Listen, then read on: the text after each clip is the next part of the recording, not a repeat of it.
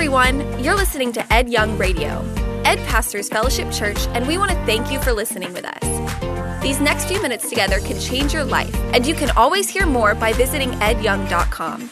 Enjoy the message. The number one attribute of God is not love. In our culture, we would rather have a God who's happy and peppy and bursting with love as opposed to a God of judgment, a God of purity, a God of righteousness.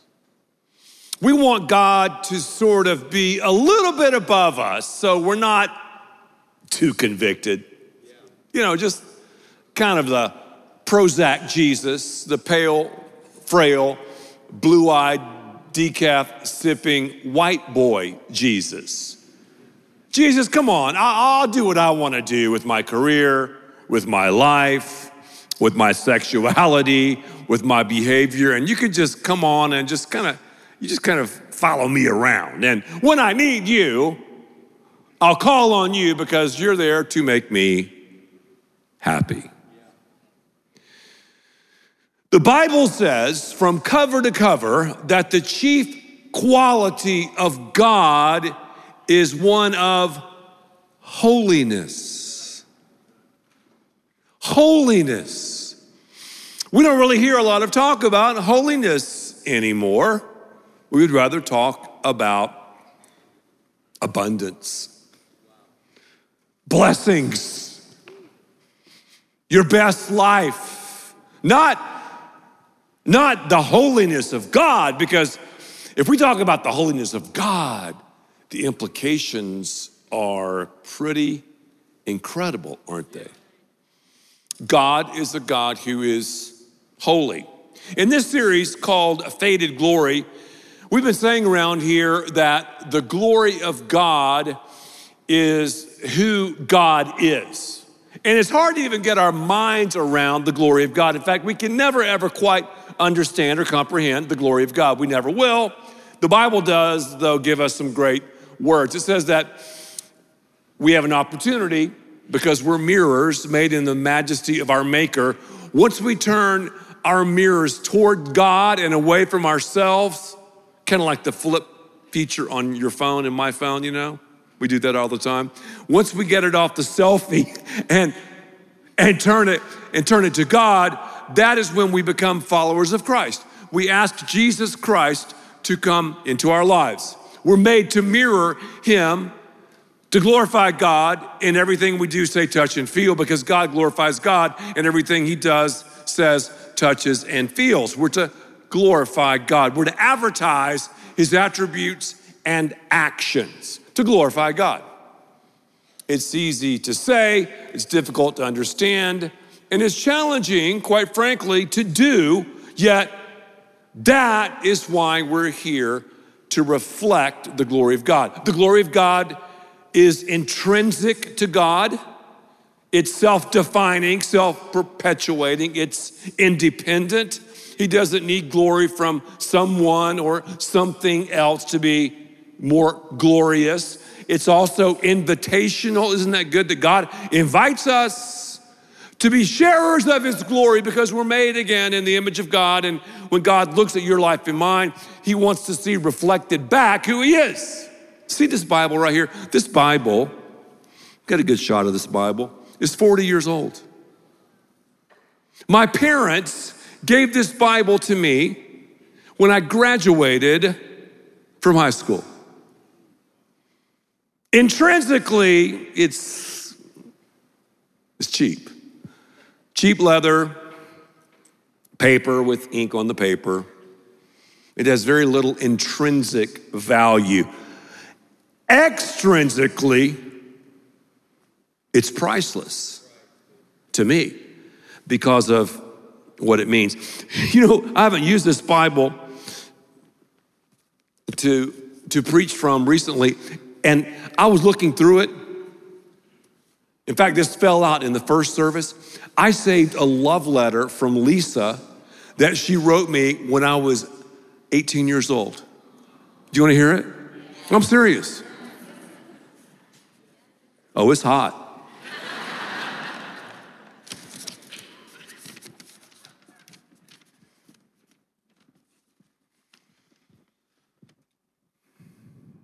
Dear Edwin B., because my name is Edwin Barrett Young, I think about you all of the time, and that's the truth.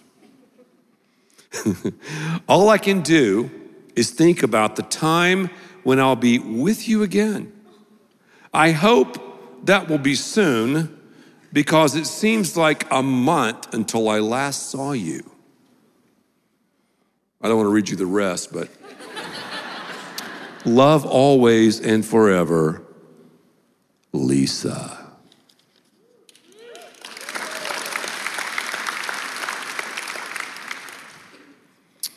It's apropos that this love letter was in this Bible, because this Bible is a big honking love letter to you and me. Wait a minute, Ed, I thought you said the chief quality of God is one of holiness. It is. Everything flows from his holiness. His love is a holy love, which is love on a whole another level. His grace is a holy grace. His mercy is a holy mercy. His omnipotence is a holy omnipotence. I have a friend of mine. He has this little ranch outside of Waco. And I guess he's a friend because I have to pay him to fish in his lakes. I've often wondered, maybe he wouldn't like me if I didn't pay him, but I do, and I'll pay a lot to fish. I just love it. This guy has some lakes full of bass, and man, the bass fishing is ridiculous. The other day I was there with EJ, kind of a father-son thing, and I had to get through this gate in the middle of nowhere, dark 30, and the guy texted me the code. And I was a little bit nervous because he was like, make sure to close the gate really, really fast because there's deer and these deer can get out and you know, et cetera, et cetera. So the gate opened. We drove through. Now the moment of truth, another code to close this stupid thing.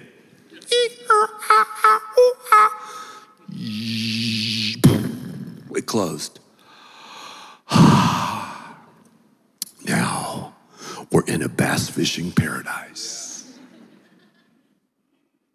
The holiness of God is the code that opens us up to the character and the nature and the glory of God.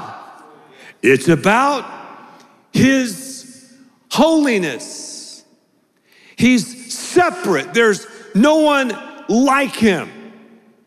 His holiness is intrinsic, it's independent, it's invitational. But we don't like to hear about it. But I'm telling you, when we understand it, and as we look into the face of God, reflected back to us is who we really are, and that makes us nervous. But we're gonna find out something great is going to happen. I wanna talk to you about a guy who lived 2,500 years ago. His name was Isaiah. And Isaiah was great at pointing out sins in other people's lives. I'll be honest with you, I'm great at that too. I'm great at criticizing people. I amaze myself. Oh, I'm much better than her. I'm better than him. Now, I'm not sure if I'm better than him, but all these other people, you know? Aren't we good at that? We really are. But you're gonna find out when we stand before the brilliant blaze of God's glory and holiness, we're not gonna worry about other people that much anymore. Isaiah didn't worry about all the other hypocrites he was calling out. Do we have hypocrites all around us or what? I'm a hypocrite, I admit it. You're a hypocrite too. Say one thing, do another. You ever done that? Well, you're a hypocrite. So Isaiah is calling out these people. And in Isaiah chapter 5, he's like, whoa, whoa, whoa. Almost sounds like a hip hop song. Whoa, whoa, whoa. Well, then Isaiah chapter 6, he faces God, he sees God, and this is one of the great interchanges in Scripture. If you have your Bibles, turn to the book of Isaiah, Isaiah chapter 6, and you'll notice a beautiful collision. A beautiful collision. Then we're going to find out not only did he have a beautiful collision, he had a impactful conviction. And we're going to end this talk today talking about his wonderful condition. In the year that King Uzziah died, I saw the Lord. That's huge. He was transported in a vision to the throne room of God, Isaiah was. I saw the Lord sitting on a throne, high and lifted up. In my opening remarks, what do? We want to kind of put God down. He's just kind of above us. If we saw how vast and how massive and how sovereign and how supreme God was, and if we thought about it, we wouldn't believe it. It's like you're sitting on the beach, you know. I have to be careful in these pants. I ripped these pants last year, and so I had them sewn. And anyway, Lisa told me, she goes, honey, I don't know if you should wear those pants. You ripped them the last time. I said, I know, but I'm going to take a fashion risk. You know, fashion's not always comfortable. Did you know that? If you're into comfort, you'll never be into fashion. I'm into fashion, and some of the stuff I'll wear right now is just uncomfortable. This vest, I'm hot in it, but it's fashionable. It's kind of tight, you know. These pants, I need to lose a little bit of weight, but problem areas, etc. But hopefully I won't rip these pants. I mean, it was an embarrassing rip. I was backstage. I just buckled my shoe, and I'm like, what was that? You're sitting on the beach. And you see a little wave. No big deal, just a little wave. You say to yourself, oh, look at this little wave. Little do you realize, 238,000 miles away, a big old moon has caused that wave. We go through life, we see the glory of God in an animal, in a plant. In bass fishing paradise, we see a bass. It's the glory of God. There's something much bigger, much grander, the holiness of God behind it all. So Isaiah goes, wow, you're high and lifted up. And check this out. This is like freaky. Verse 2, above it stood seraphim. Each had 6 wings. With 2 he covered his face, with 2 he covered his feet, with 2 he flew. Whoa. And one cried, or you could say one sung to another and said, say it with me, holy, holy, holy is the Lord of hosts. The whole earth is full of his glory. And the posts of the door were shaken by the voice of him who cried out, and the house was filled with smoke. The only time God is described like this is in Isaiah and Revelation. Isaiah and Revelation. 3 times, 3-peat, holy, holy, holy. When a Hebrew writer wanted to emphasize something on I'll say it again, holy another level, they said it 3 times. You're never gonna see love, love, love. Omniscience, omniscience, omniscience. Grace, grace, grace. Mercy, mercy, mercy. Only holy, holy, holy. Ephesians chapter 5, verse 1. I love this text. It says, therefore be imitators of God as dear children. We say imitation is the greatest form of flattery. Well, true. God implores us to glorify him and to be holy. The Bible says in 1 Peter chapter 1, verse 16, you shall be holy, for I am holy.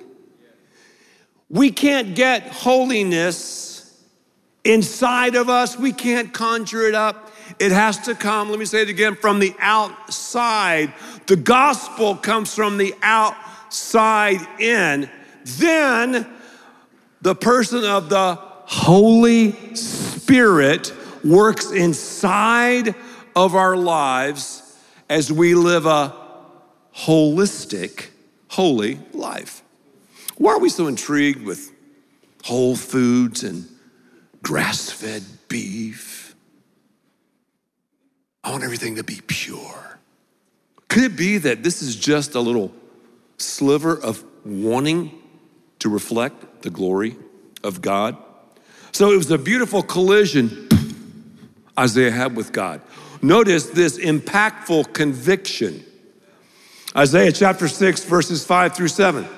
So I said, woe is me, for I am undone. I'm unhinged. I'm just messed up. He wasn't thinking about the other people. Yeah, my father. Yeah, my coach. Yeah, that girl. What they said about me on social media. No. Wow.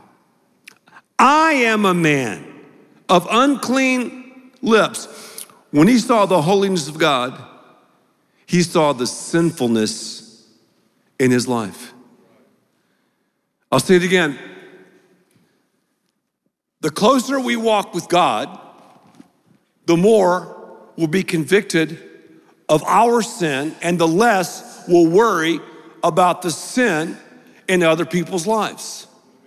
You might be going, well, man, I feel more sinful now than I did last year. It could be because you're walking closer to the Lord.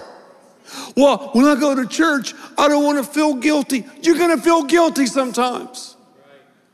And when I go to church, I don't want to feel shameful. You're going to feel shameful. This is Isaiah.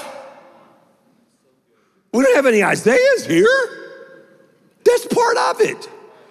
So, I'm a man of unclean lips. Why the mouth? Because out of the heart, and I know a lot about the heart, flows what's really inside of our lives. I shouldn't say some of the things I say about people. And then I should say some things I should say about people, you know? This gets me in trouble. And Isaiah has been like up in the grill of all these people, and now all of a sudden, I'm undone. I'm a man of unclean lips, and I dwell in the midst of a people of unclean lips, for my eyes have seen the King, the Lord of hosts. Then one of the seraphim flew to me, having in his hand a live coal, which he had taken with the tongs from the altar, and he touched my mouth with it and said, behold, this has touched your lips. Your iniquity, sin, has been taken away, and your sin purged. How great is that?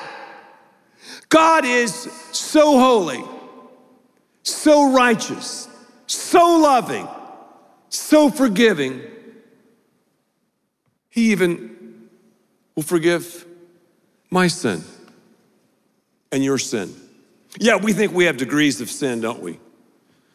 Sin is sin. Whether I lie or whether I rob a bank. And in God's economy, we commit one sin. We're in prison. We deserve the wrath of God. We deserve judgment. But what did God do? God sent his son, Jesus, to live a holy life, a righteous life, to take your sin and mine. And once again, think about the holiness of God. He judged Jesus because he took voluntarily your sin and mine. Powerful stuff, is it not? So notice the repentance, the turning, the confession. I'm undone. I'm a man, I'm a woman of unclean lips. So look at this wonderful condition, verse 8. I heard the voice of the Lord saying, this is after confession, after cleansing, whom shall I send? And who will go for us? Us, God the Father, God the Son, God the Holy Spirit, 3 in 1, 1 in 3. Why did the seraphim say, glory, glory, glory? One glory for God the Father, another glory for God the Son, another glory for God the Holy Spirit. So, who will go for us? And Isaiah said, here I am, send him. Wait a minute. Here I am, and I'll do what you want me to do if it's in a really cool place. Maybe Aspen or Paris. Is that what it says? No. Maybe he just said, here I am. Like, here's my location. No. Isaiah, his response, here am I, send me. God, I want to walk in your will. I believe, God, living a holy and righteous life is the way I'm hardwired to live. We're hardwired to live a holy life. To die to self and live for God, to allow the Holy Spirit in everything we do, say, touch, and feel. Everything I do, my behavior, everything I say, my communication, everything I touch physically, and everything I feel emotionally. We walk throughout the day. God, am I reflecting your holiness? Holy Spirit, am I reflecting your holiness? Positionally, as believers, we're holy. We know that. But think about the foundation. Our foundation is the cross. Now, can you imagine building a doghouse and your foundation is big enough for a skyscraper? So I know a lot of people that say they're Christians, and I guess they are. They prayed the prayer, right? And their foundation is the cross, yet they have a doghouse built on top of it. Where's the holiness? Where's the reflectivity?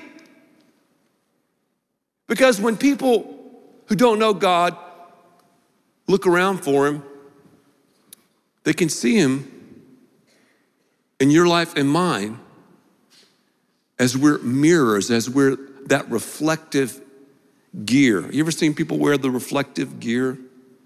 Absorbs that light, then reflects it. That's who you should be. That's who I should be. And God wants us to do so. What does God see when he looks into your mirror? And more importantly, what do you see when you look into the mirror of our holy God? I want us to conclude this sermon by making a declaration. I've written this out, and I want us to say this together, and only say it if you mean it. There's power in a declaration. There's power in confessing truth. Let's read it together. I commit to reflect your glory in everything I do, say, touch, and feel. I confess my sins before you and turn from them to live a life of holiness. Here I am, send me. Thank you for listening, and thanks to all who give so generously to this ministry. It's because of you that we can continue this show and equip people with the hope of heaven.